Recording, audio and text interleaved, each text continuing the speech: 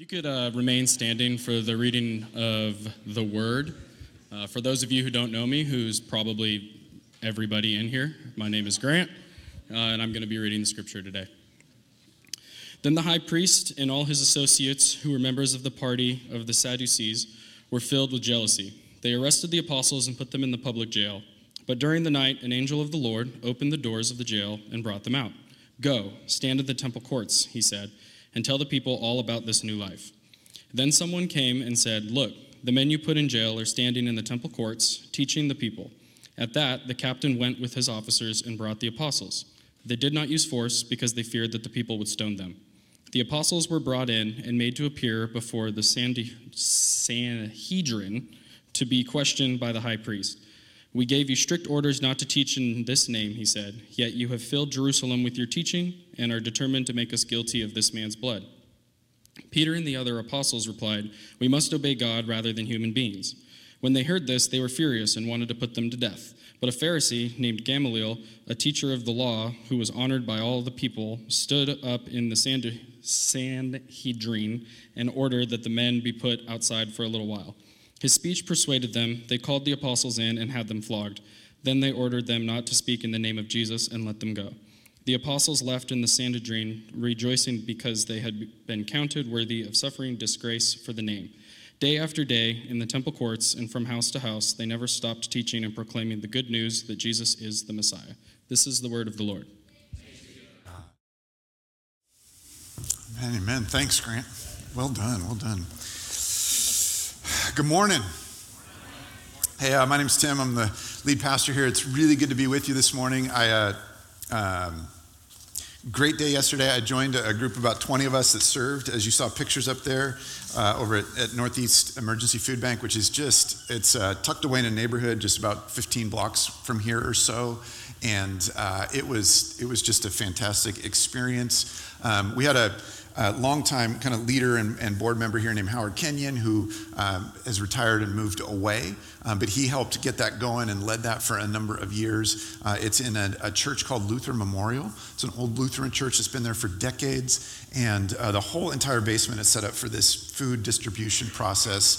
There was over 300 people that came through with a cart, each one of those representing either one themselves or families of 5, 6, 7 plus in that range. And so it was a ton of people. It was so fun. And so it gave us a clear vision and actually a chance and an opportunity to interact with the people that we give food to that many of us don't ever see or know are out there. And so as talking to the people that run that whole thing, that folks come from all over Portland, take the bus, get there, and then are able to they shop for free. They're clients that come through, that's what every person is referred to as a client that comes through and gets to shop, not pay anything, it's all free, and then take it to their families that need it. And so when we bring bags of food next week and cover the stage with food, it will go to those of us within our church family and our friends that have need for food, and then it will go to that Northeast Emergency Food Program that just serves so many people. So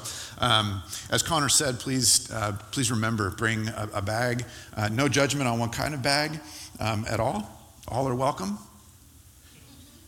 Okay, honest, for real. You can bring whatever bag you want, leave it here. Non-perishable food items, and we get to just serve people in need. Also, just will you just thank Mark and Kendra Roll, who are leading us in worship this morning. So,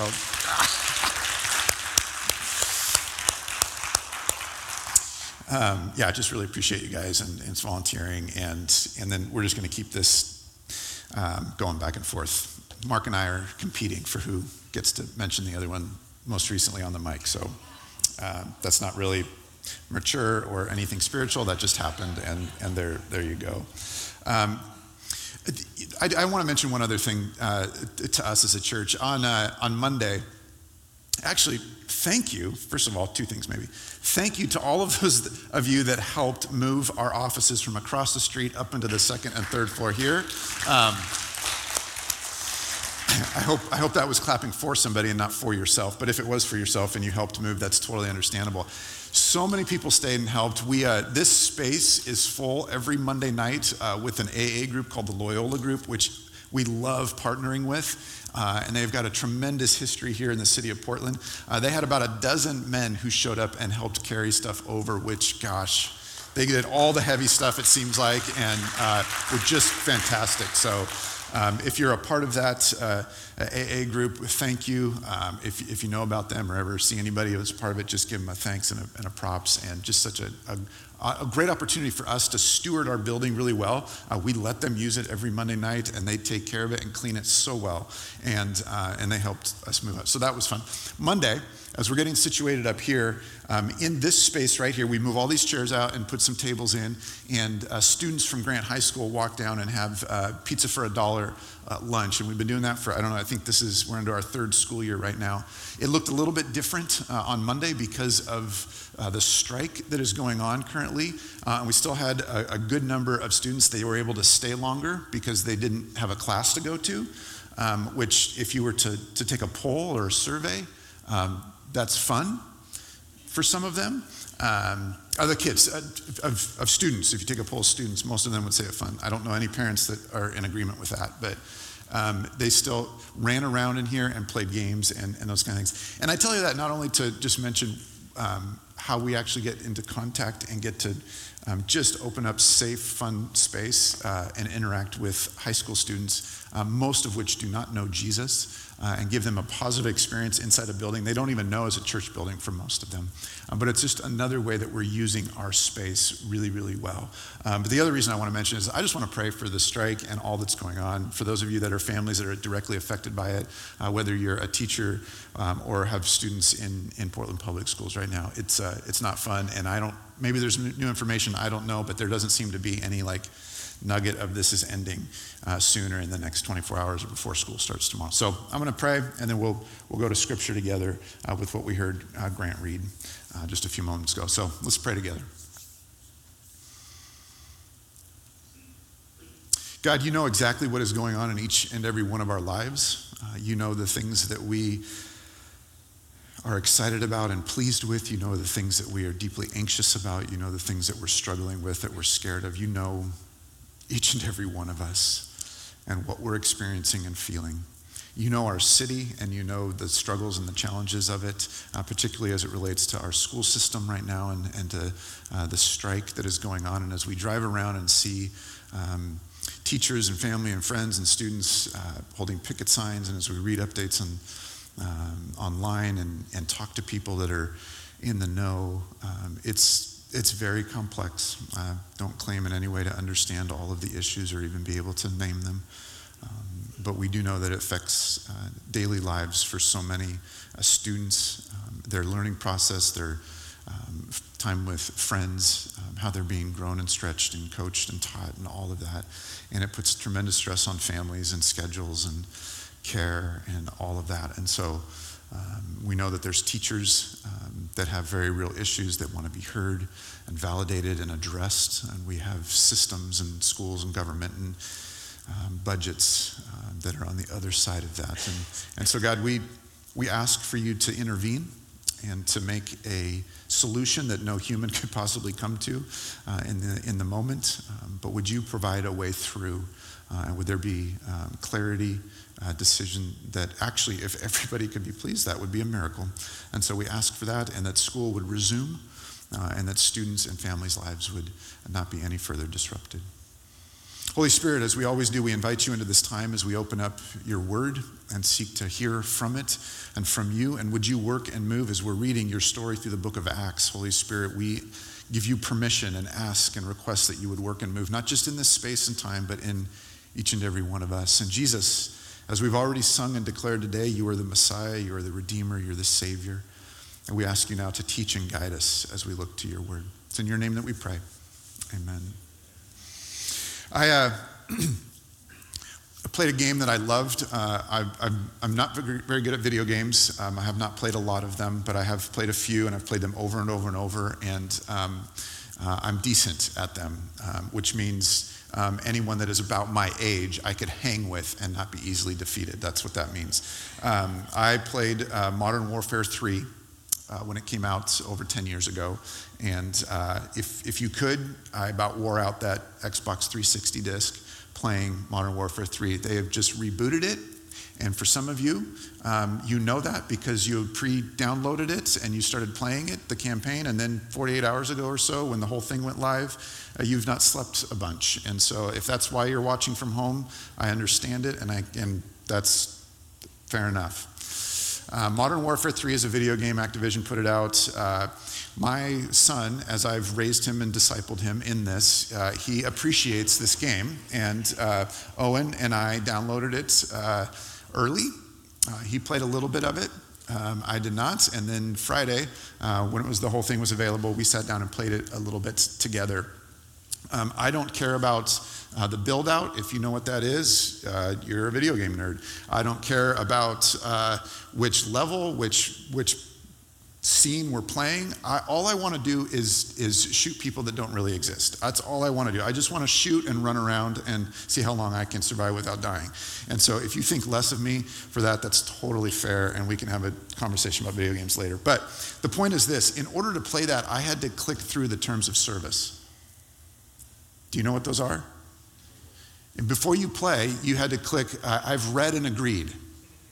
And as you know, this is one point of conviction for each and every one of us because we've never read nor agreed. We just click it and move on. I was punching the button going, it's not working. And he goes, Dad, you've got to scroll through the whole thing. And I was like, there's more? And so it's all this fine print that's too small for human eyes to read. And you've got to scroll through. And it was like pages and pages and pages.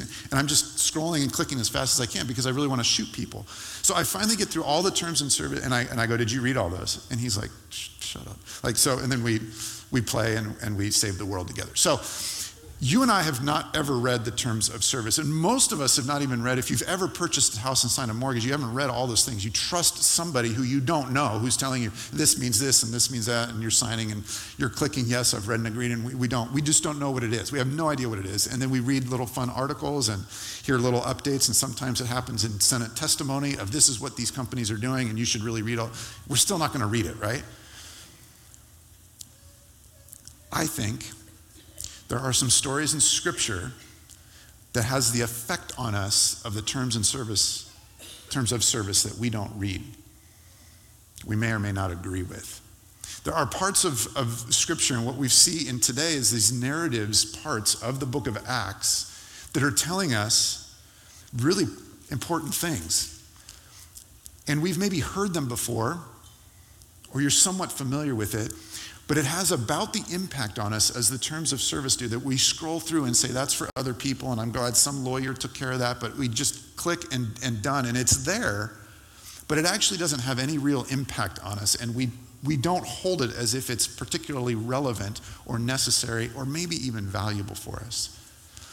And today what we're going to do is we're going to look at a story of a group of people, and then we're going to look at the story of one particular individual. Two stories that I think we kind of treat like the terms of service, and we just go, that's in there, and discard it, and it's over there, and it doesn't really impact us or make a difference. And I think there's a very clear reason why we do that, is because we don't particularly like what it says.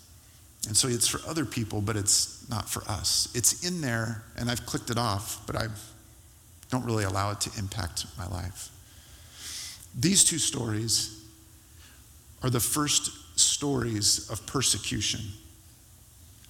They're the first stories of people suffering for being identified with Jesus.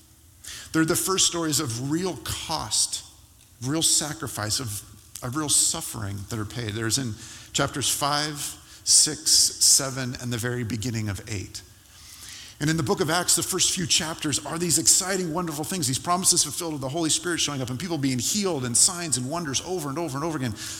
In the name of Jesus being named and people coming in, the church coming into existence and then rapidly growing. And so we have this amazing story. And we're like, Acts chapter 1, I love that. Acts chapter 2, that's even better. Acts chapter 3, that's good. 4, 5, 6, 7, 8, what is happening? Like, can we just skip through? And if you don't know this, the book of Acts is the story, and then the rest of the New Testament are these letters of things that are happening within the story that Acts tells. And then there's Revelation that's tacked on at the end that talks about both the present and the future. So Acts is really, really important, and it tells the story of the first church. And there are parts of it that we'd kind of like just to skip over and not really let that absorb and sink in for us. And these are part of that it's the persecution. And maybe we have some sense of that happens today, or maybe we're not even sure what persecution is. But as we look at these two stories, I want us to understand what it is. And then I've got three things for us. I've got a question that I think screams from this text that we cannot avoid. I think there's a vision that is really helpful for us within these two stories. And then there is a promise that we all need to hear as well. So let's look closely at the two stories, and then we'll go through the question, vision, and promise. And you heard this just a few moments ago as Grant read it, but look at it again in Acts chapter 5, verse 17.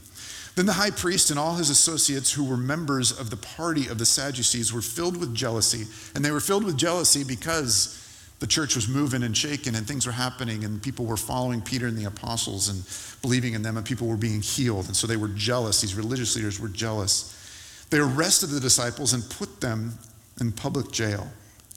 But during the night, an angel of the Lord opened the doors of the jail and brought them out. Go, stand in the temple courts, he said. So the angel does this miracle and then gives them directions as well. Like, just got out of jail. Get out of jail free. Just happened. The angel said, go and stand in the temple courts and tell the people all about this new life. And so the disciples are out sometime in the night. The religious leaders reconvene in the morning thinking they're still in jail and say, okay, we're ready. Bring them in. We're going to deal with them now. And they're not there. And they are out teaching in the temple courts. And that gets back to the religious leaders. And they're like, okay, well, go find them. I don't know how they get out of jail, but go find them and bring them in. So verse 27 says this: the apostles were brought in and made to appear before the Sanhedrin to be questioned by the high priest.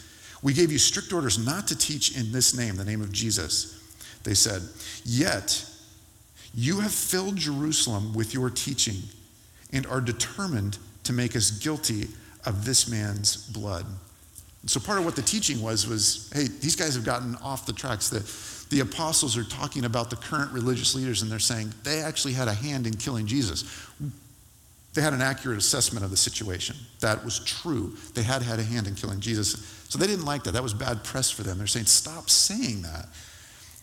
And then here's Peter's response. Peter and the other apostles replied, we must obey God rather than human beings. We must obey God rather than human beings. So they kick him out of the kind of little mock trial thing that's going on where they're questioning him. That gets them angry. They put him outside again and say, we got to debrief and figure out what to do with you. Gamaliel stands up, and he's one of them. He's a Pharisee, he's a teacher of the law. Gamaliel stands up and says, hey, let's take a deep breath here. Like, let's de-escalate a little bit, and let's just think about this. Peter and these apostles are doing all these crazy things, and all this activity is coming up, and it's good for them, but bad for us. Let's take a deep breath here. Let's look in our recent past. There's a guy named Thaddeus who rose up and said, I'm going to revolt against the Roman power. I'm going to revolt against the religious leaders. I'm going to bring the Messiah. I am the Messiah. Thaddeus. None of us have really heard about him. Mentioned in the text. Thaddeus. 400 people followed him. So he's got a following. 400 people. Thaddeus was killed, and the 400 went, we're going back to whatever we were doing before. We're done. Gamaliel shares the story with him. Remember Thaddeus?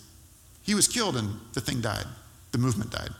Oh, then remember Judas the Galilean, another Judas that we haven't met through the Gospels yet, another Judas. Judas the Galilean thought he was the Messiah too. Hundreds of people followed him too. And then he was killed, and his followers scattered, and we don't talk about him anymore. Now we've got Peter and his followers. So Gamaliel reasons with him, and he says, hey, if this is just of human origin, if this is just like good marketing and tricks and magic and it just all goes away, then it's just of human origin and we don't need to worry about it. But if it stays and holds, then it's of God. It's real. And if it is, there's nothing we can do about it as religious leaders. Then God's moving in a new way. And they all agree. They're like, yeah, you're pretty smart, Gamaliel. We're going to go with you. So this is what they do. They bring him in. In verse 40 says, his speech persuaded them. They called the apostles in and had them flogged. So they beat him real well. Then they ordered them not to speak in the name of Jesus and let them go. Okay? So they beat him. They were in jail. Angel let him out, brought him in the next day, beat him, and said, stop doing this and get out of here. They're let go. Here's how they respond. The apostles left the Sanhedrin rejoicing. Listen to this. Rejoicing because they had been counted worthy of suffering disgrace for the name, with a capital N, meaning Jesus. Day after day in the temple courts and from house to house, they never stopped teaching and proclaiming the good news that Jesus is the Messiah. They're beaten, and they're told, stop teaching in the name of Jesus, and they rejoice. They celebrate. That's hard for me to relate to. Here's the next story. It's about one man. It's about Stephen. There's 2 chapters, essentially, that tell the story of Stephen, and he pops up and he's mentioned later on. Stephen is a guy who's identified as full of faith and full of the Holy Spirit. So people trust him and are drawn to him. They see God working in him, as are a number of other people that are listed.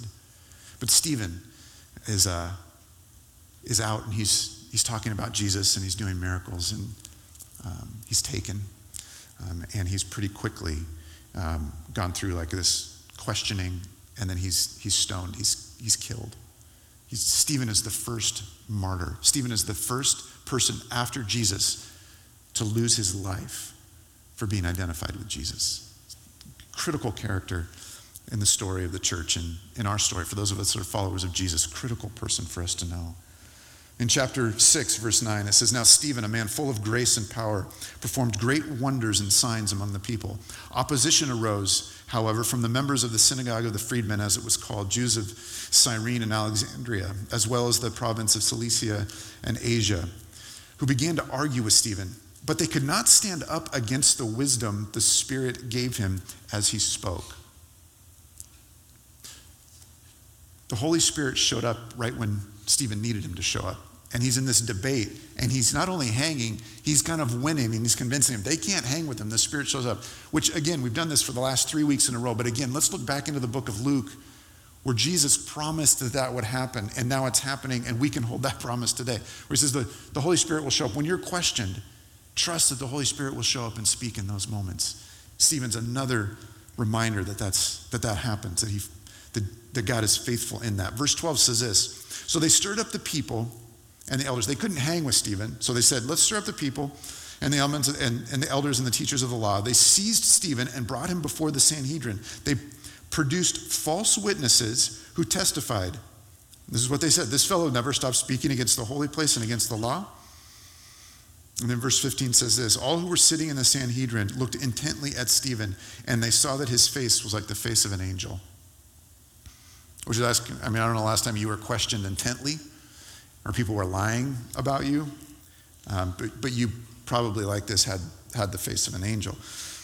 Stephen then has a chance to speak. And what we have in chapter 7, and if you've got a Bible in front of you that's like paper like this, if you're on a device and you got to scroll down, much like the terms of service, you got to just keep scrolling. It's chapter 7, and it's this page, and it's the entire next page.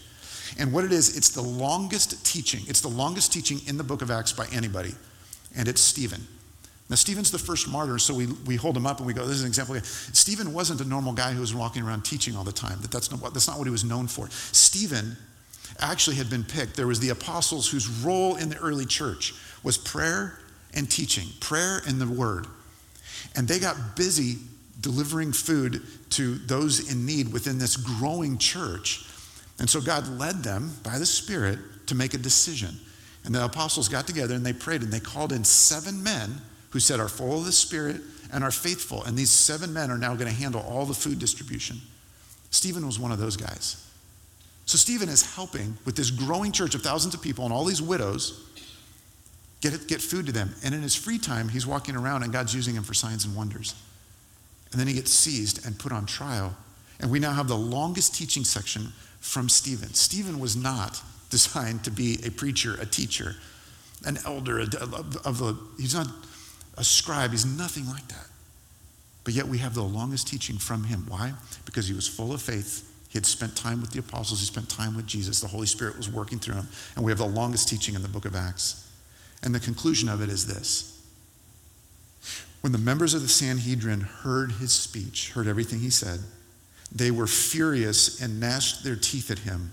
But Stephen, full of the Holy Spirit, looked up to heaven and saw the glory of God, and Jesus standing at his right hand of God. Look, he said, I see heaven open and the Son of Man standing at the right hand of God. It's as if he's saying, like, look, it's true. Jesus is not dead. He's really alive. I'm convinced of it. I know this. I've just done this whole long thing and you've made you angry, but look, it's true. I can see it.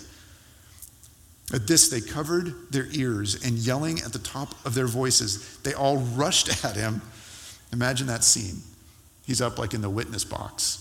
And looks up to heaven and goes, I can see it. Everything I just said, I just got validation. It's true. And they just rush him. Dragged him out of the city and began to stone him. Meanwhile, the witnesses laid their coats at the feet of a man named Saul, who we'll get to in future chapters. While they were stoning him, Stephen prayed, Lord Jesus, receive my spirit. Then he fell on his knees and cried out, Lord, do not hold this sin against them. When he had said this, he fell asleep, and Saul approved of their killing of him. On that day, a great persecution broke out against the church in Jerusalem, and all except the apostles were scattered throughout Judea and Samaria. That's a lot. It's a story of Peter and the apostles and them being beaten and put in jail and told not to speak anymore, and they go off rejoicing. There's a story of one man, of Stephen, who's called, first of all, to help the church distribute food. And then he just starts talking about Jesus more and more. Signs and wonders are done through him, and he gets put on trial, dragged out because he made him. Speaking the truth of who Jesus is made them so angry that they dragged him out and killed him on the spot. He's the first martyr. There's a question mixed into this that I just think is so obvious, and it comes up, and it's just present there, and we have to deal with it. We can't avoid it. It's a question, I think, that whether we do it intentionally or even we're aware of it, we kind of take these stories and slide them off to the side and go, that's the terms of service. We know they're out there, but I don't know I really need to know them and be familiar with it. When we read stories of persecution, which, and we said this a couple weeks ago, but after chapter 3 in the book of Acts, from chapter 24 all the way through the end, through chapter 28, it's 25 chapters. 22 of those 25 specifically mention suffering, sacrifice, and persecution when it comes to being identified with Jesus. The record, the narrative of the early church is a narrative of sacrifice for Jesus. There's no other way around it. And so we kind of want to say that's over there. And those are terms of service for a different age or a different time, but we're in 2023. And we have really comfortable seats on Sunday. And it's not super popular to be a follower of Jesus in Portland, Vancouver, and the Pacific Northwest. But I'm getting by. And that's where this question comes in, that Peter answers and the apostles answer so clearly in their story when they say, we must obey God over human beings. The question for us is who do we obey at that moment where we might have to sacrifice something? At that moment when the thing we have to sacrifice might be our comfort, our reputation, what our coworkers think of us, what our friends think of us, or maybe something greater.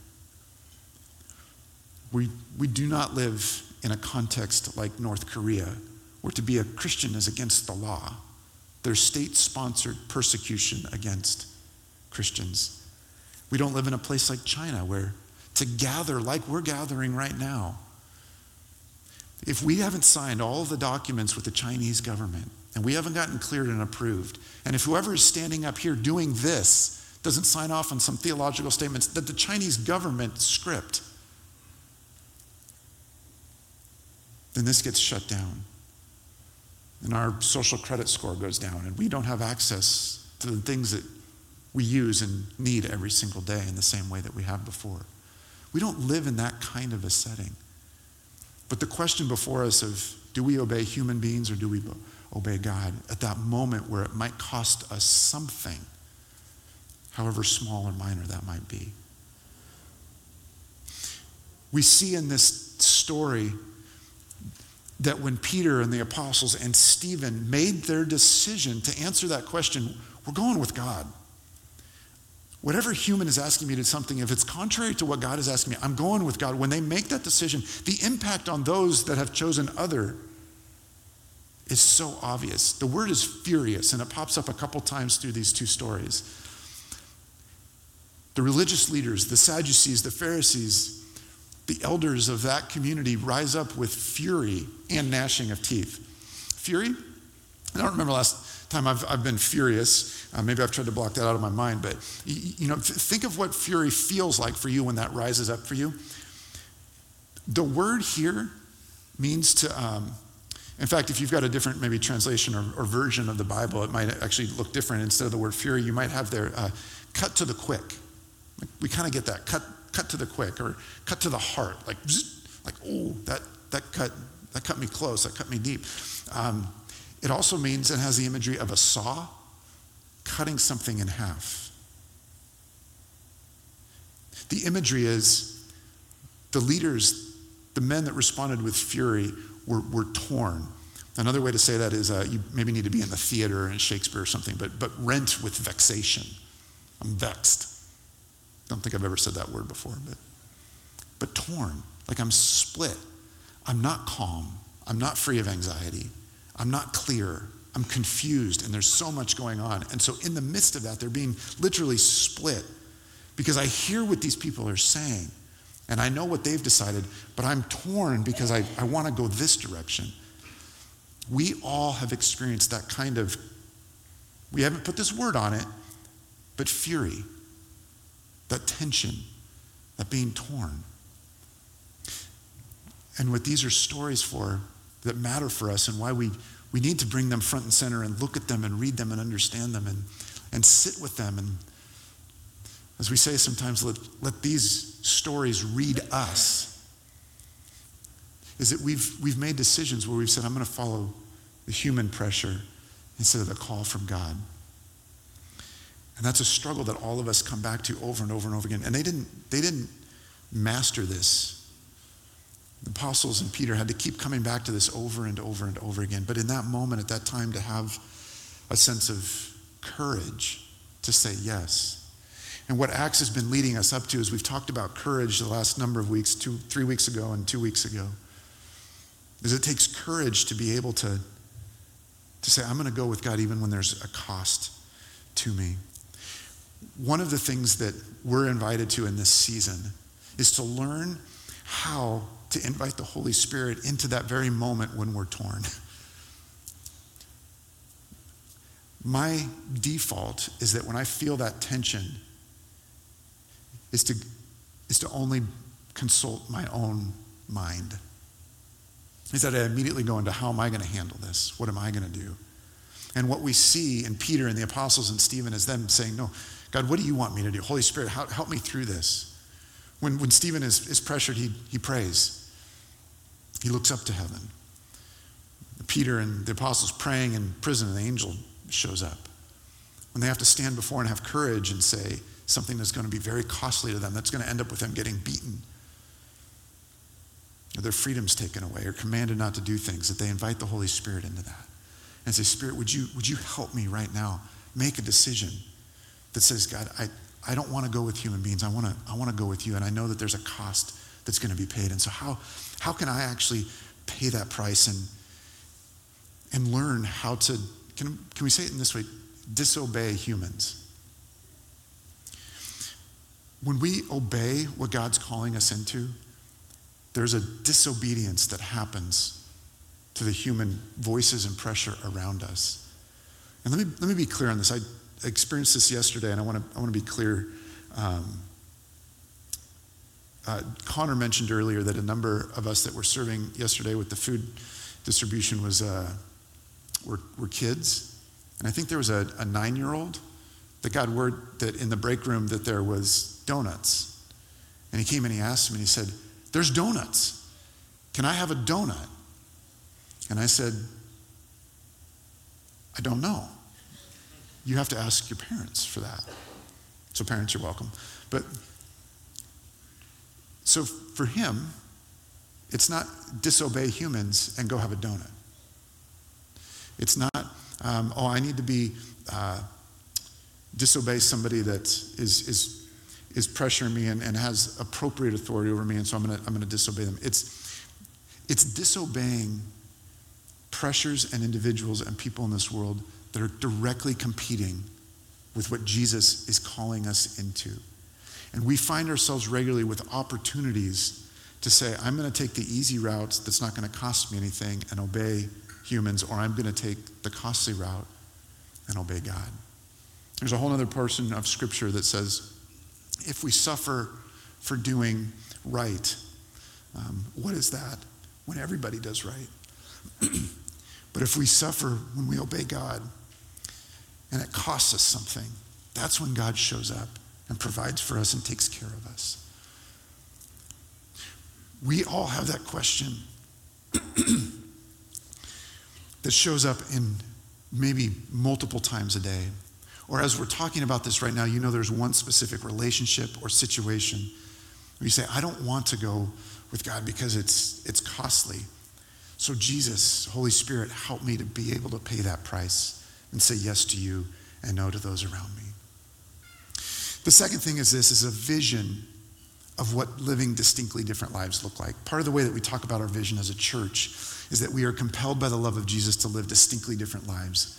And so as we go about our days and our weeks where we live with the people that we regularly interact with, that we're around, we're called to actually stand out and be different. And it might not look like this, that we get flogged and certainly not stoned, but we do pay a price socially at times, relationally at times. What does it look like to look distinctly different as a follower of Jesus in the world today? And what we do is we have a vision of this specifically in the person of Stephen. Listen to these three things that we heard earlier. We talked about him having a face of an angel. That was in response to being lied about. That they orchestrated people to come up and tell false testimony about Stephen.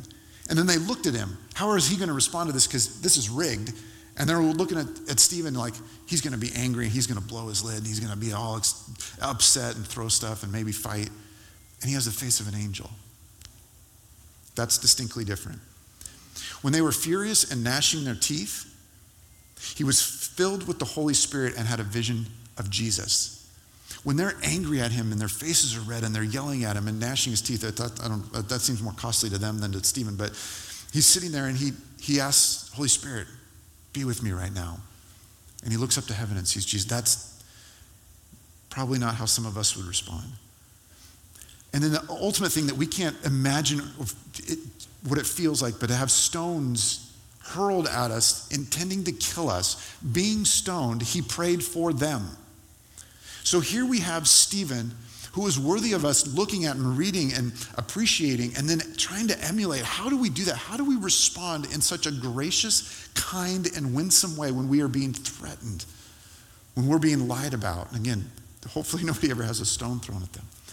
But when he's in the midst of paying the price of being identified with Jesus, his response, I would say, is Christ-like.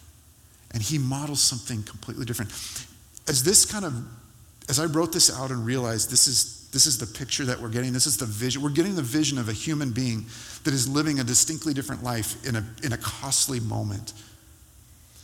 And I couldn't help but thinking, I wonder what Stephen's morning looks like. How does a man get to the point where he's able to do that? What must that look like? What is his heart like?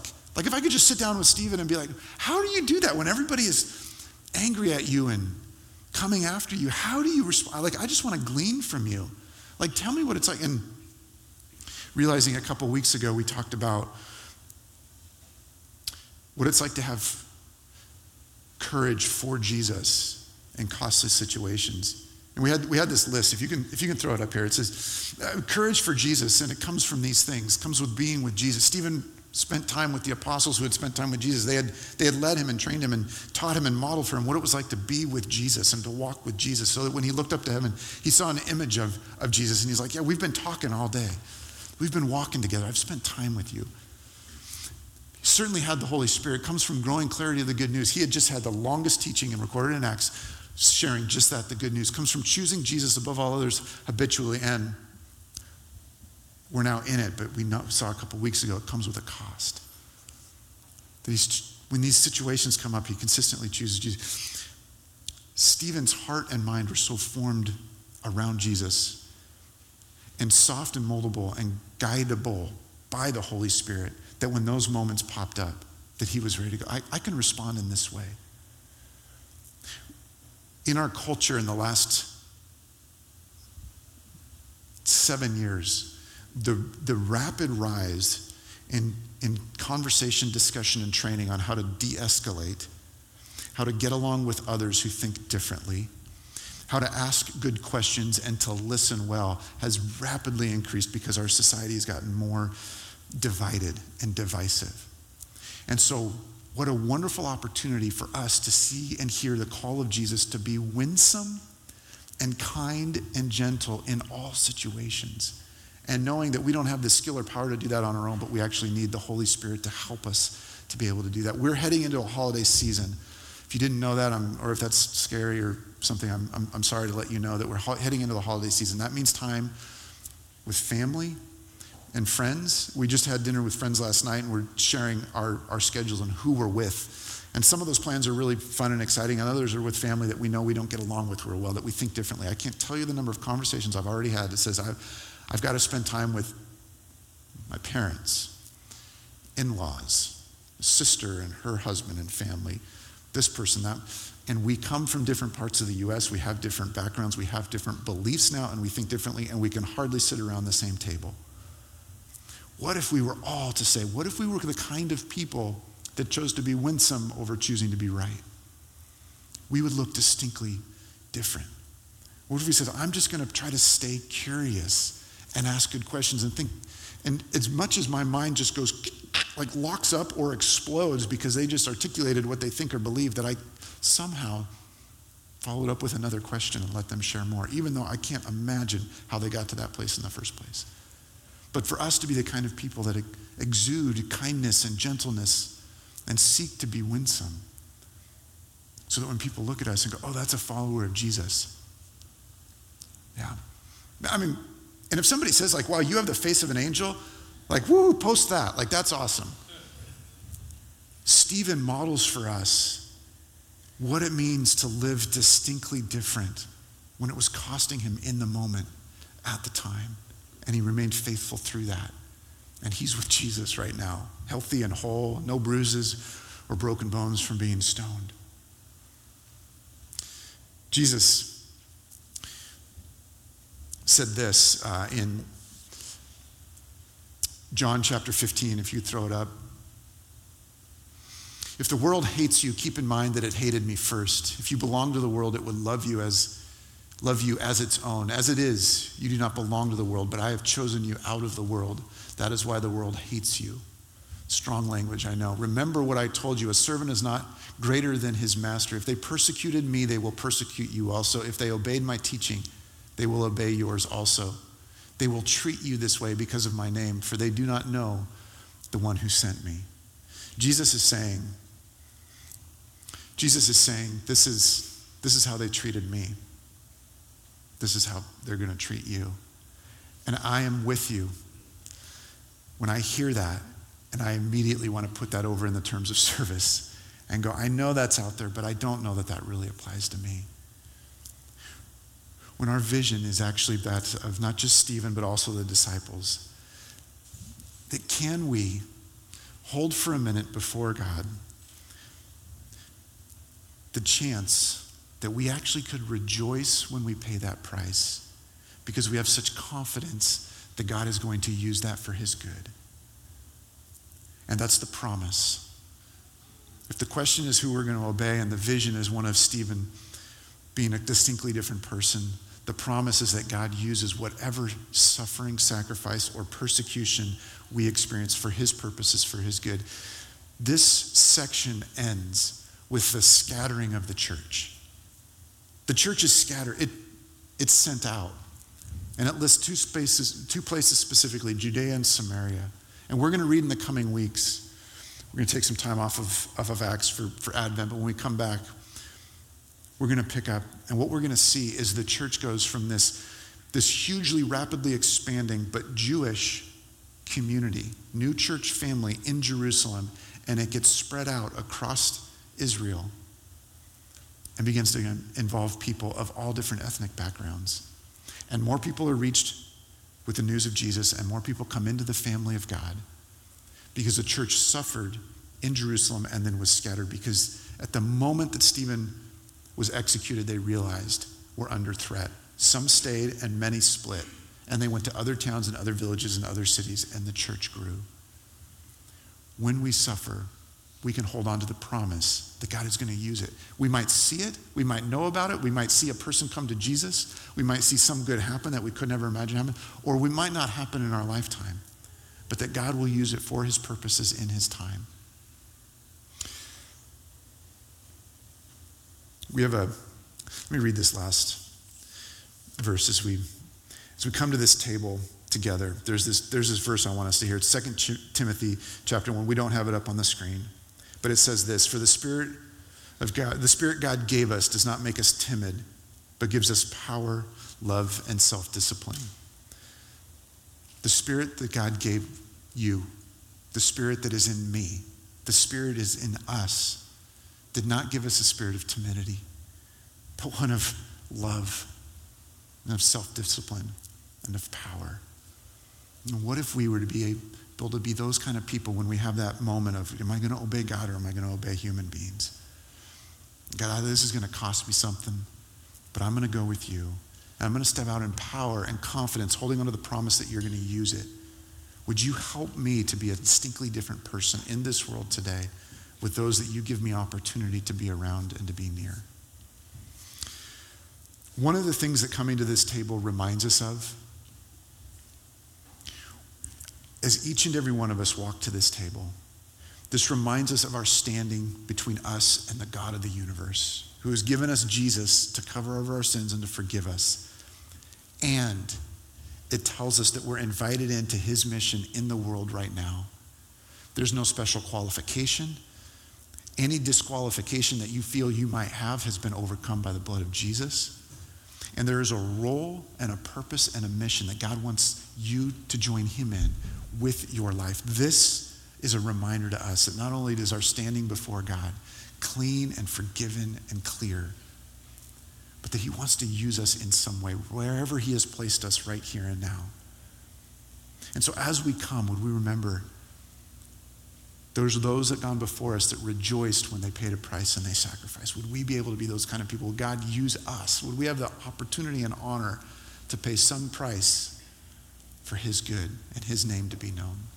Jesus, as we come to these tables in front of us this morning, as we see the cups that represent your blood shed for us and these little crackers that represent your body broken for us, would we be reminded that you are alive, that you reign, that you rule, that you're active here and now, and that you've invited us not just to be whole in you, but to be used by you, and that might be costly. And to know that we're not blazing some new trail. There's not some unknown, that you've told us story about some story, both in scripture and throughout the history of your church, that you work through our lives when we give them to you, when we sacrifice them to you, when we're willing to pay a price for you, you're faithful to use them.